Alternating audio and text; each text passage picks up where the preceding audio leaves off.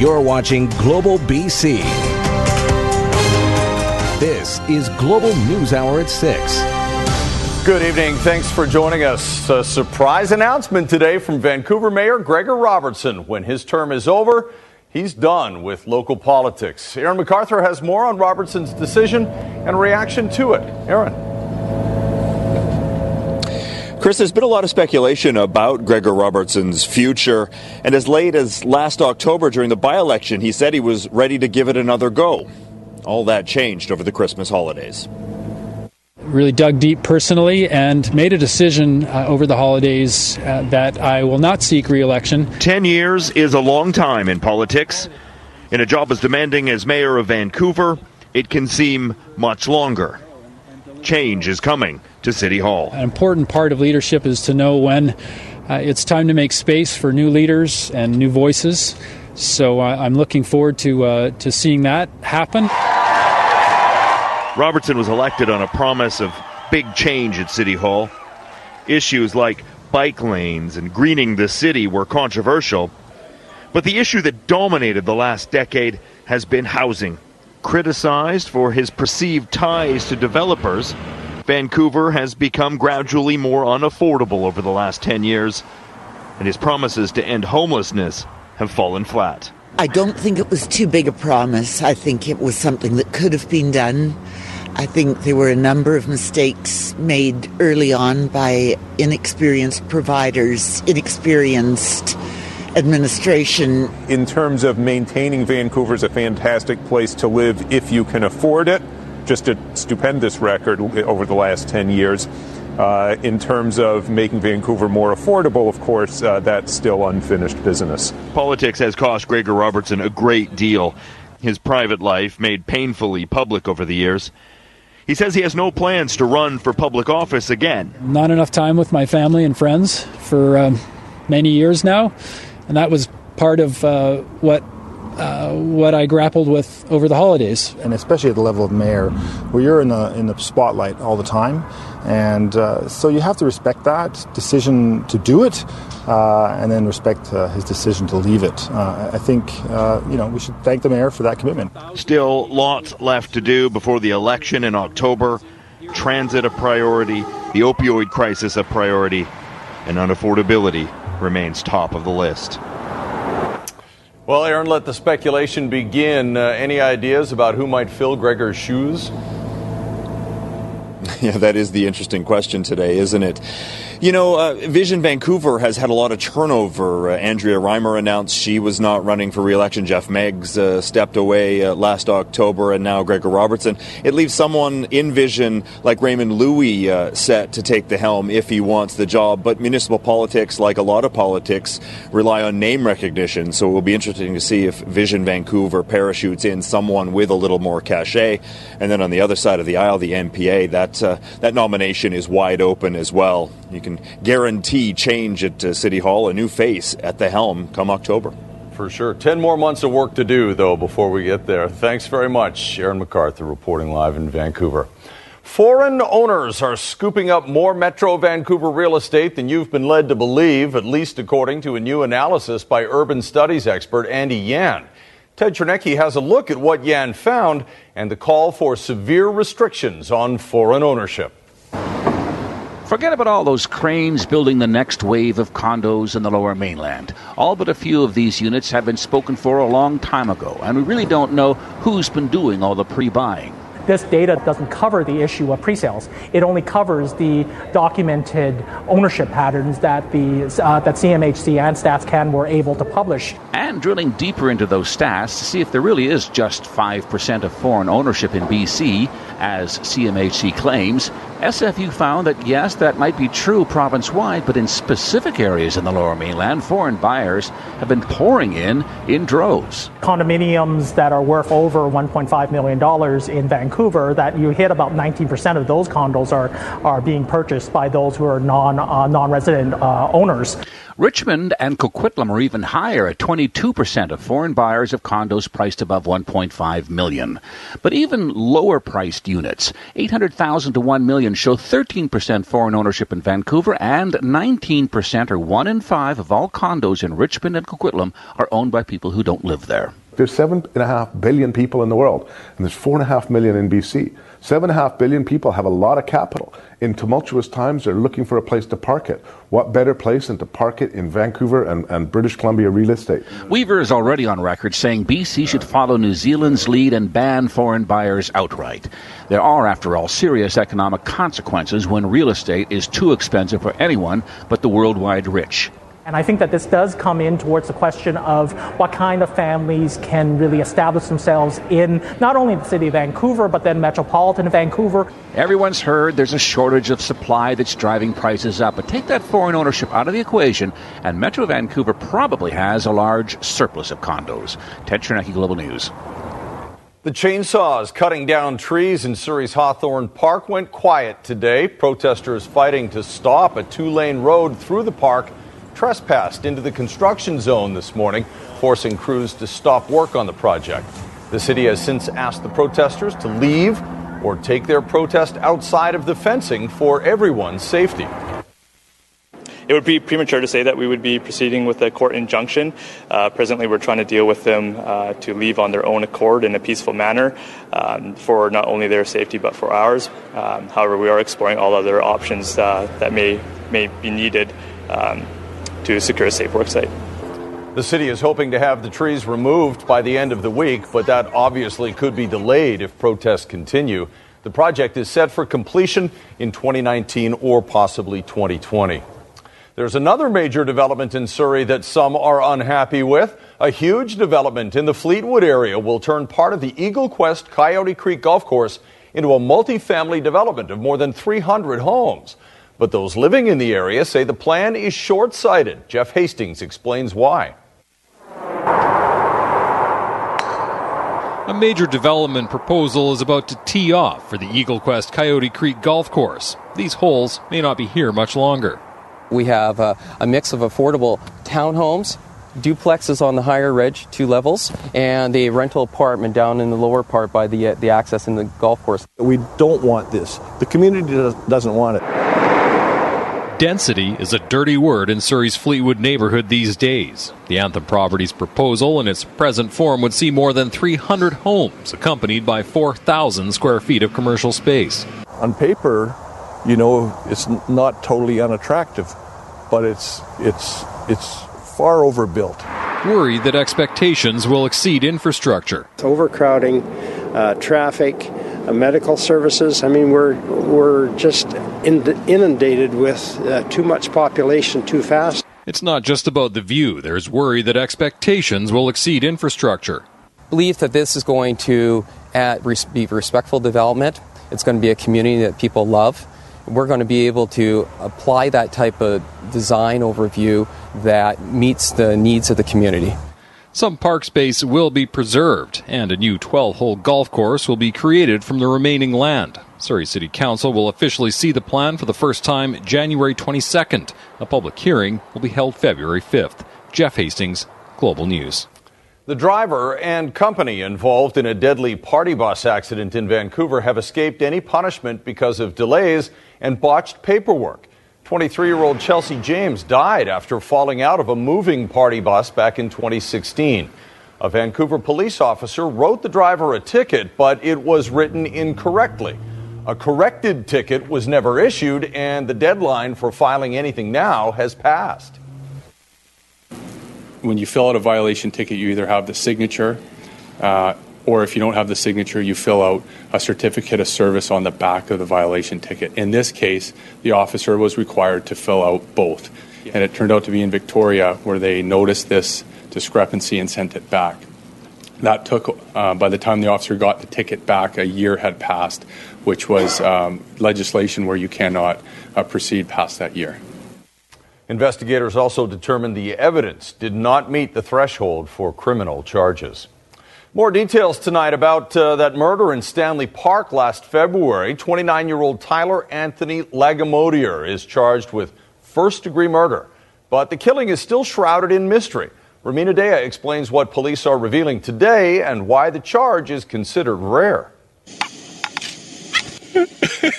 The motive for the murder of amateur photographer, 61-year-old Lubomir Kunik, still a mystery. But Vancouver police are confident the killing was planned.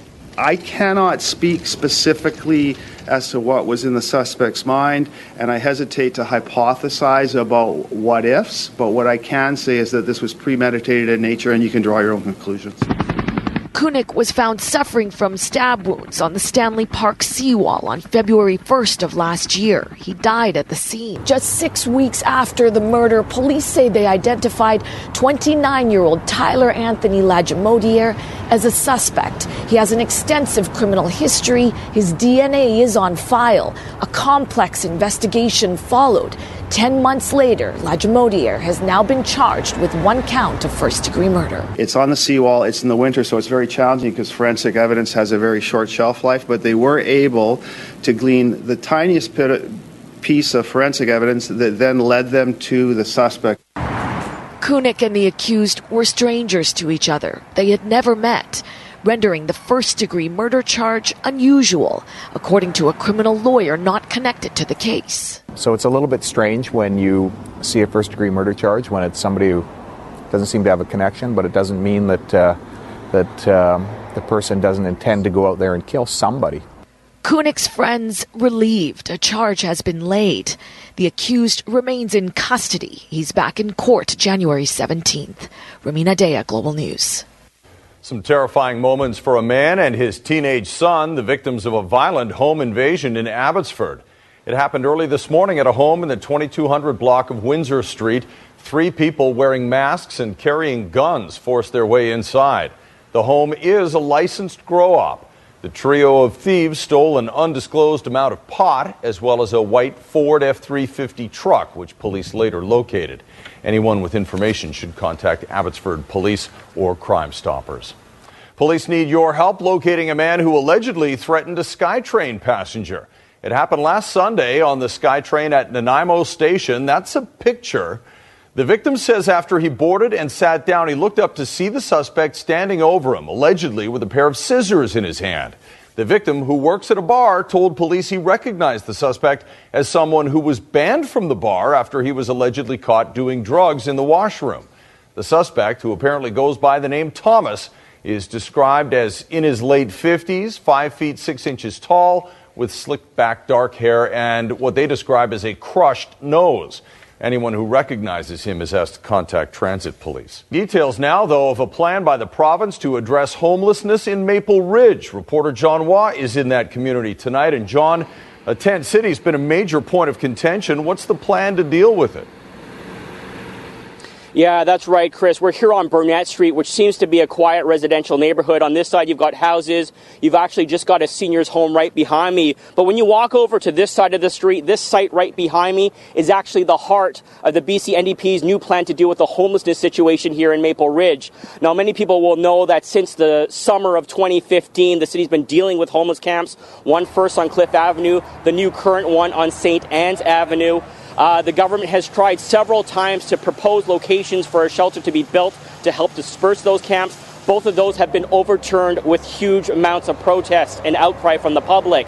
Now let's talk about this plan here. So the plan for this Burnett Street location is to move the Salvation Operation, which is on the west end of the Haney Bypass, over to here. And the Salvation Army will operate 40 shelter beds and on top of that, 40 supportive housing units. Now, the government is already working to buy this lot for $3.6 million and as well to have completion by the spring of 2019. But once again, considering the amount of outcry from the public due to the last locations were too close to commercial, you can imagine the backlash being this close to residential. Here's what the housing minister had to say.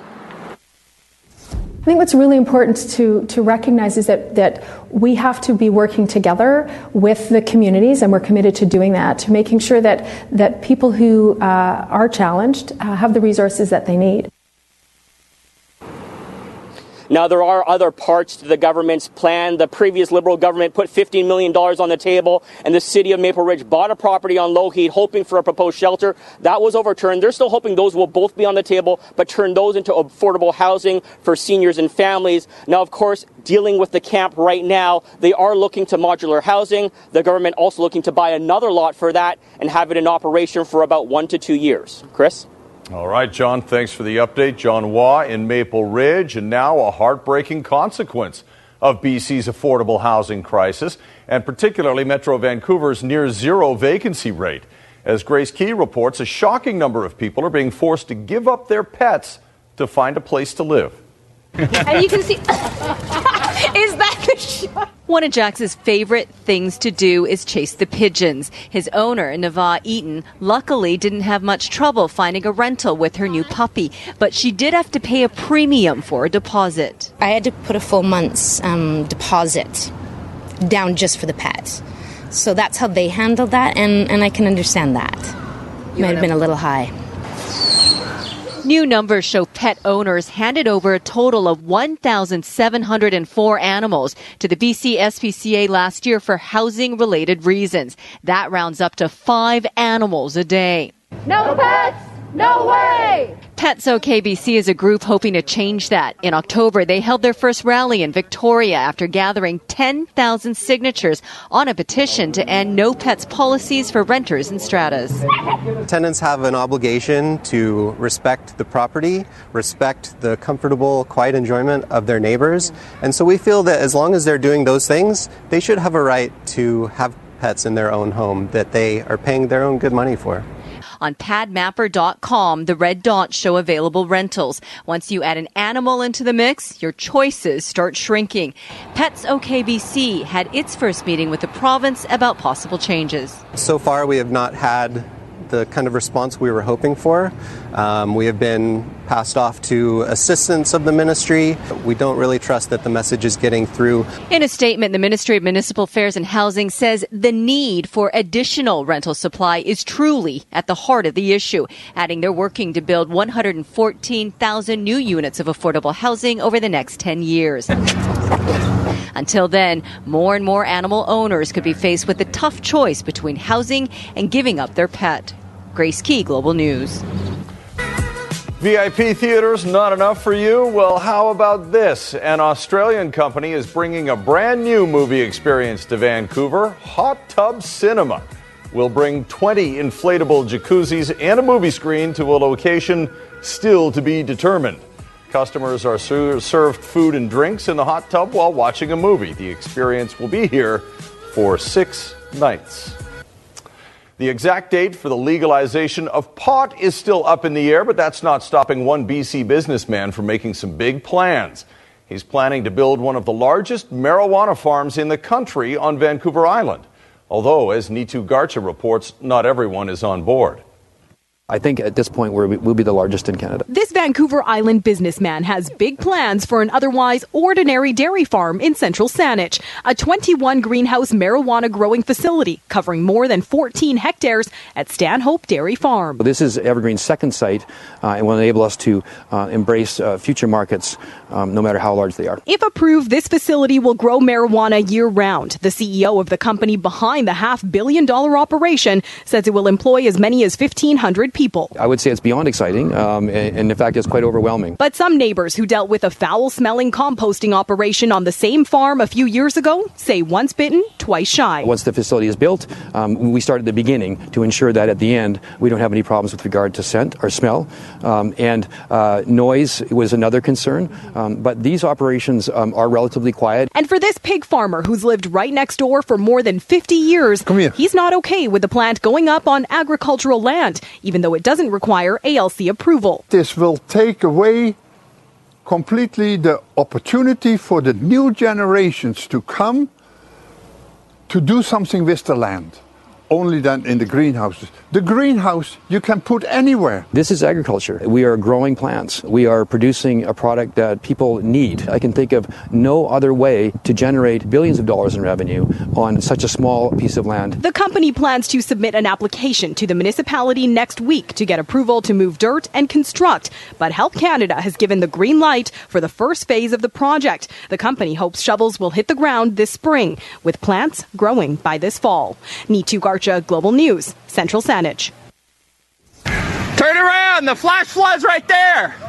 The flash flood's right there! Get out of here! Go! Oh my God, Mom!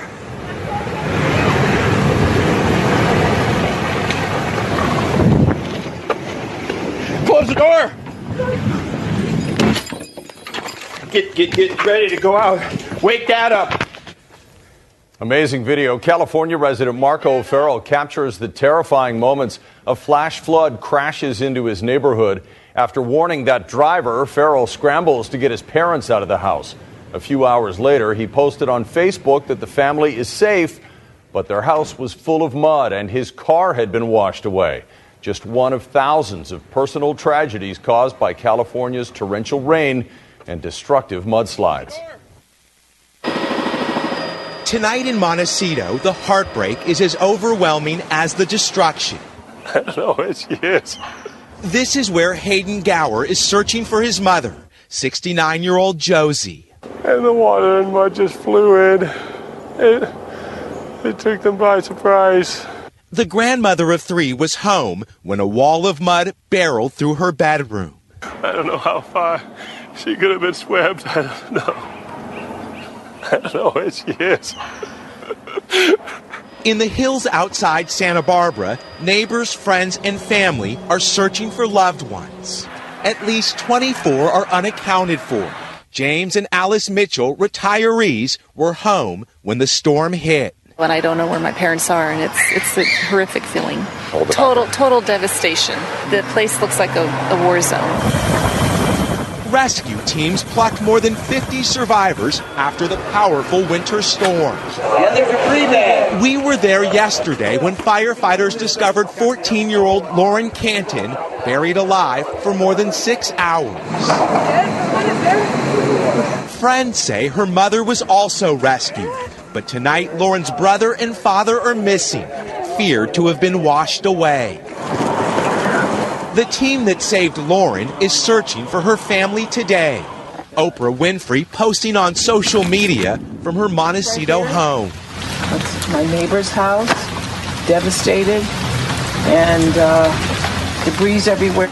The first of at least 15 victims has been identified as Roy Roeder. His wife survived the slide. Tonight, the rescue effort is growing more desperate. Hayden Gower is running out of time. I don't know what to do. I don't know. I haven't found her, so I'm going to do anything I can. Prime Minister Justin Trudeau is facing protesters and some tough questions as he embarks on a cross-country town hall tour. In Hamilton today, a heckler was angry about the $10.5 million government payout to former Guantanamo Bay prisoner Omar Khadr. In the future, no Canadian government should ever think it's okay to allow a Canadian, no matter how unpopular they may be, to be tortured. That is not how we do things in Canada. Last night in Nova Scotia, Trudeau was asked about being the first prime minister to break conflict of interest laws for accepting gifts from the Aga Khan during a trip back in 2016. He answered that while he should have handled the situation differently, the ruling showed the system works. It is one of the most terrifying and heartbreaking diseases for an aging population. Dementia and Alzheimer's disease can devastate families, and even though awareness has increased, the stigma and negative attitudes haven't changed. Linda Aylesworth reports on a new campaign to destigmatize the disease and the nearly 1 million Canadians it will soon affect. Mario Gregorio took up photography 10 years ago, shortly after he was diagnosed with dementia. there'll be less and less social interaction with people. So this is another way of filling in my time. As if being diagnosed at the age of 58 with a degenerative illness for which there is no cure wasn't bad enough, when word got out, his friends were all of a sudden unfriending him from Facebook and ignoring his emails. A little bit disconcerting in the sense that it's more like, hey, I'm still here, guys, kind of thing.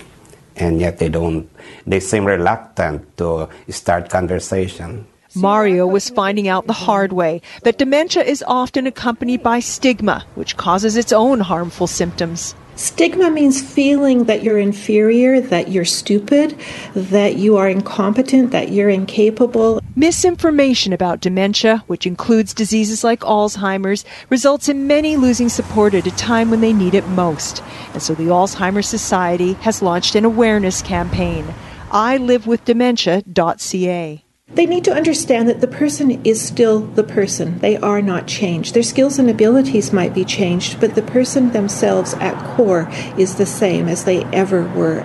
It's true that things get more challenging. Mario can't cook anymore. He might forget the stove's on, and if something burns... Unfortunately, the sound of the smoke alarm doesn't mean anything to me, just noise. And words and thoughts can unexpectedly elude him.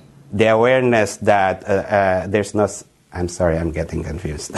But he is still very much Mario. Don't stay away because you feel sad that they're changing. Be glad that you've had this relationship and sustain it as well as you can. Linda Aylesworth, Global News. In other health news tonight, break out the Caesar salad. Health Canada has ended its warning about romaine lettuce, saying the health risk has returned to low. A warning was issued last month after an E. coli outbreak was linked to romaine. Health Canada is no longer advising consumers to restrict themselves to other types of lettuce. So help yourself to romaine salad. Now, though, Hollywood is in an uproar tonight over reports of a massive gender wage gap. USA Today says during reshoots of the movie All the Money in the World, actor Michelle Williams was paid less than 1% of what her male co-star earned. I have no money to spare. Tonight, outrage over All the Money in the World and all the money star Mark Wahlberg reportedly made compared to co-star Michelle Williams. Set my boy free. According to USA Today, Wahlberg earned $1.5 million for reshooting scenes in the movie, while Williams earned less than $1,000 in per diem fees for her retakes. The do-over's necessary after Kevin Spacey was dropped from the film and replaced by Christopher Plummer amid allegations of Spacey's sexual misconduct. Hollywood stars were quick to weigh in, Jessica Chastain tweeting she deserves more than 1% of her male co-star's salary. Sophia Bush calling it hard evidence of the gender gap, negotiated by the same agents, no less. Williams and Wahlberg are both represented by William Morris Endeavor. Neither the agency nor its stars has responded to requests for comment. I was told she was aware of the disparity. Did she agree? Because really what she was facing is a choice of do it for this much or there will be no movie. Last month, director Ridley Scott told USA Today everyone did the reshoots for nothing. In previous interviews, Williams had said she was willing to waive her salary to save the film. I'd just been heartsick for weeks thinking about how this thing that we loved making was going to be all for naught.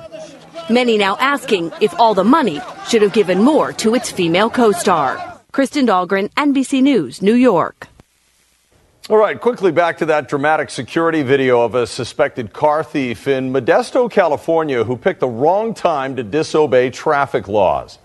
The Honda Civic at the top right pulls away from a stop sign right into the path of a police vehicle, which doesn't have a stop sign. Now, both vehicles are damaged, but still drivable. So you see the driver of the Honda takes off in the direction he came from, the officer in hot pursuit. The officer lost sight of the Civic, and police are still looking for it and the driver. Again, the driver suspected of stealing that Honda Civic. Bad time to run into a cop if you're in a stolen vehicle. Let's see if it's going to be smooth sailing through the weather forecast right now. Dealing with a few technical gremlins, but Yvonne's got it all sorted out, or So we hope. Yes. Come on, take it away. Fingers crossed. So we've been in a break between systems today and very active in the stormy day ahead for tomorrow. I'll show you all the watches and warnings in just a moment. 7 as the high today. Average for this time of the year typically sits at 5 degrees. Big weather sister and 2 big weather stories that we're following. We've got this cool Arctic air that's pushing in moisture from this next defined system. Most areas across the coast will be falling as rain and very heavy at times. And inland sections, the interior and higher elevations, we're looking at a significant amount of snow. The following areas, as we advance the graphic, especially for interior sections, we have the potential to see anywhere between 15 and up to 20 centimeters of snowfall.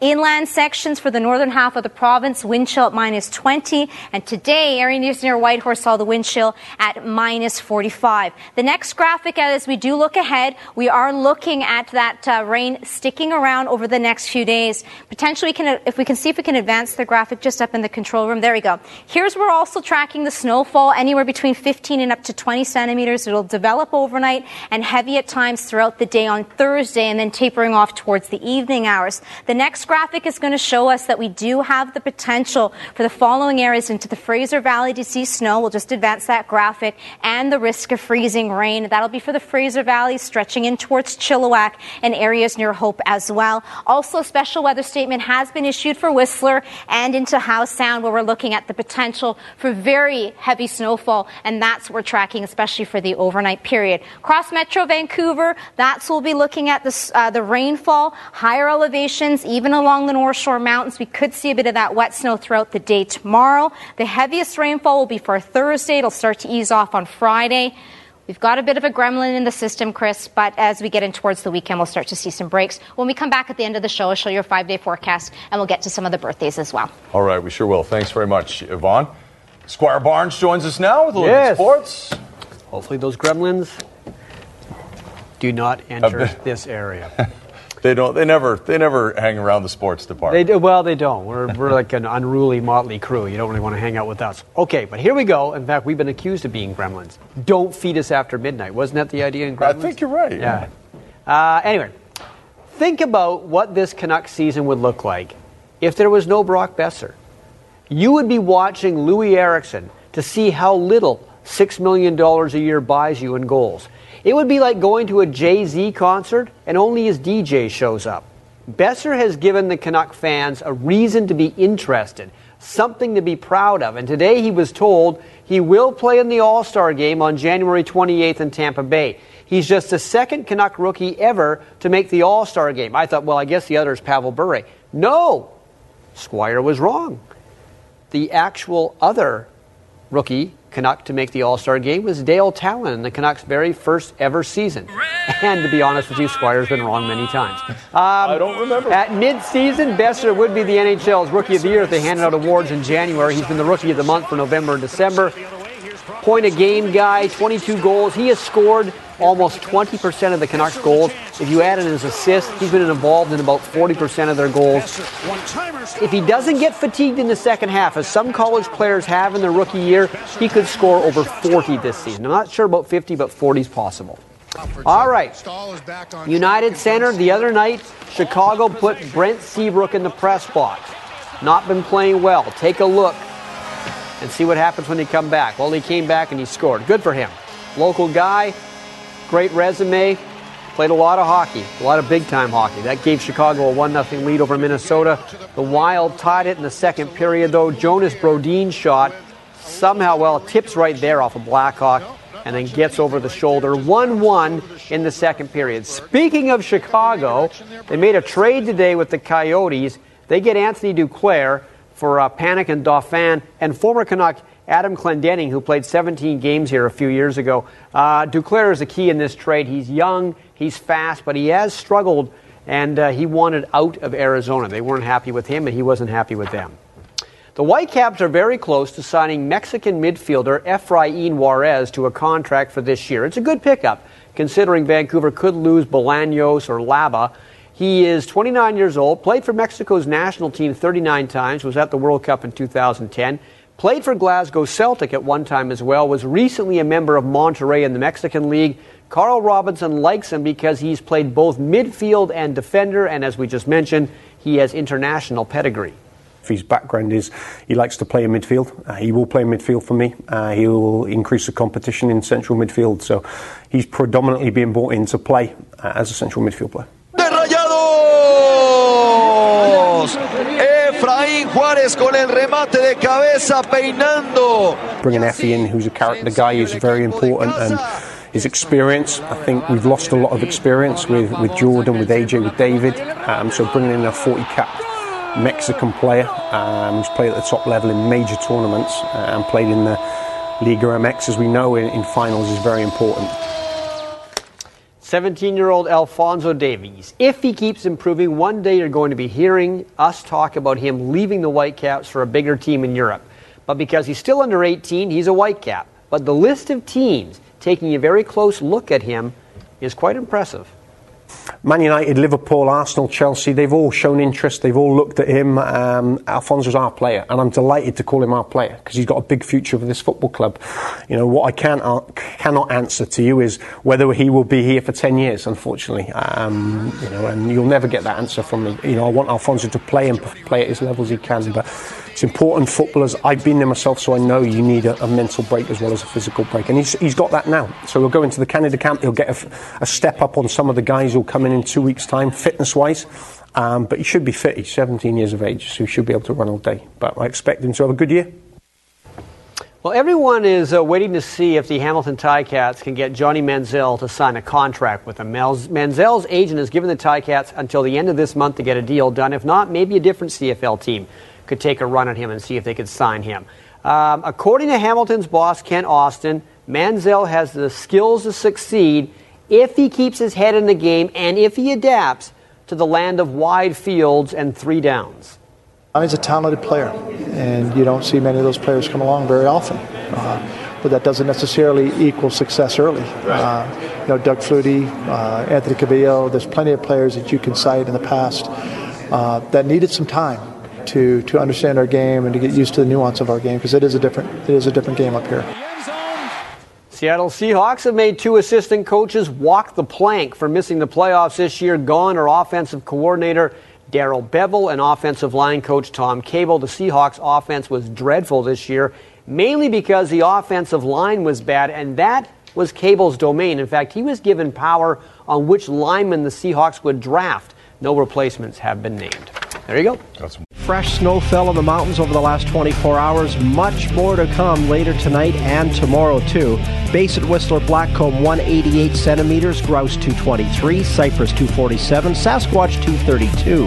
Revelstoke, a base of 184 centimeters. Manning Park, 124.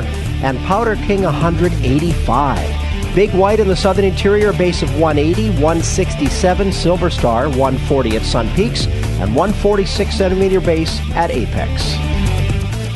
Coming up on ET Canada, new sexual scandals for James Franco and Michael Douglas. Plus, we're with Andy Cohen in New York City to discuss his friendship with Anderson Cooper and his favorite guest of all time. That's all coming up at 7, right after the news hour. But for now, it's back to you, Chris. All right. Thanks very much, Cheryl.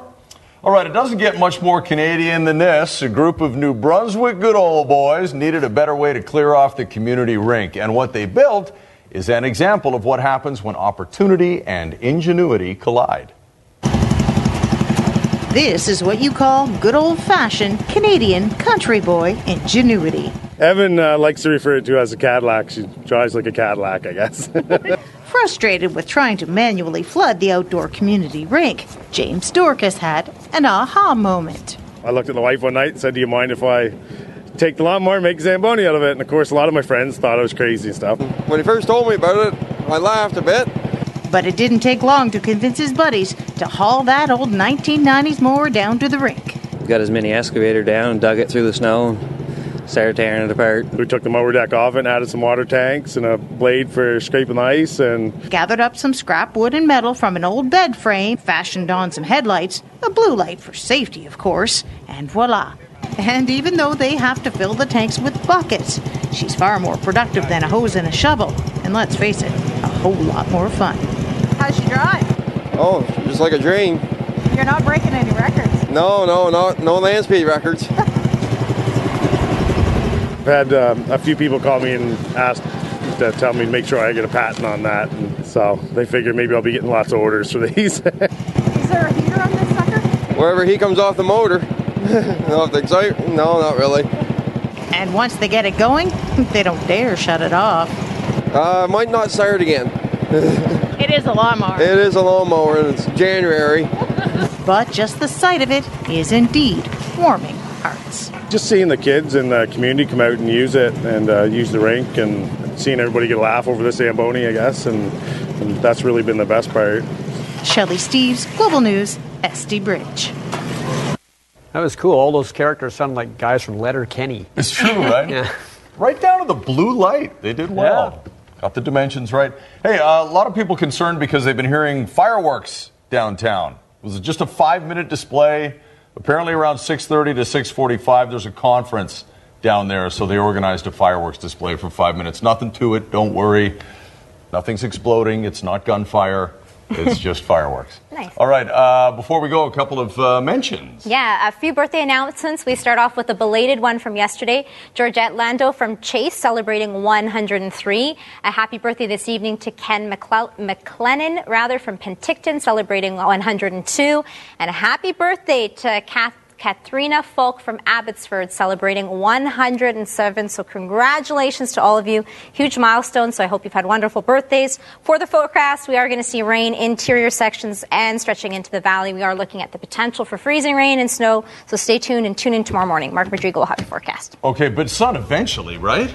Eventually. Some breaks on the weekend. Okay, good. We'll live with that. Thanks very much, Yvonne. Thank you, Squire, and thanks for watching. Have a great night.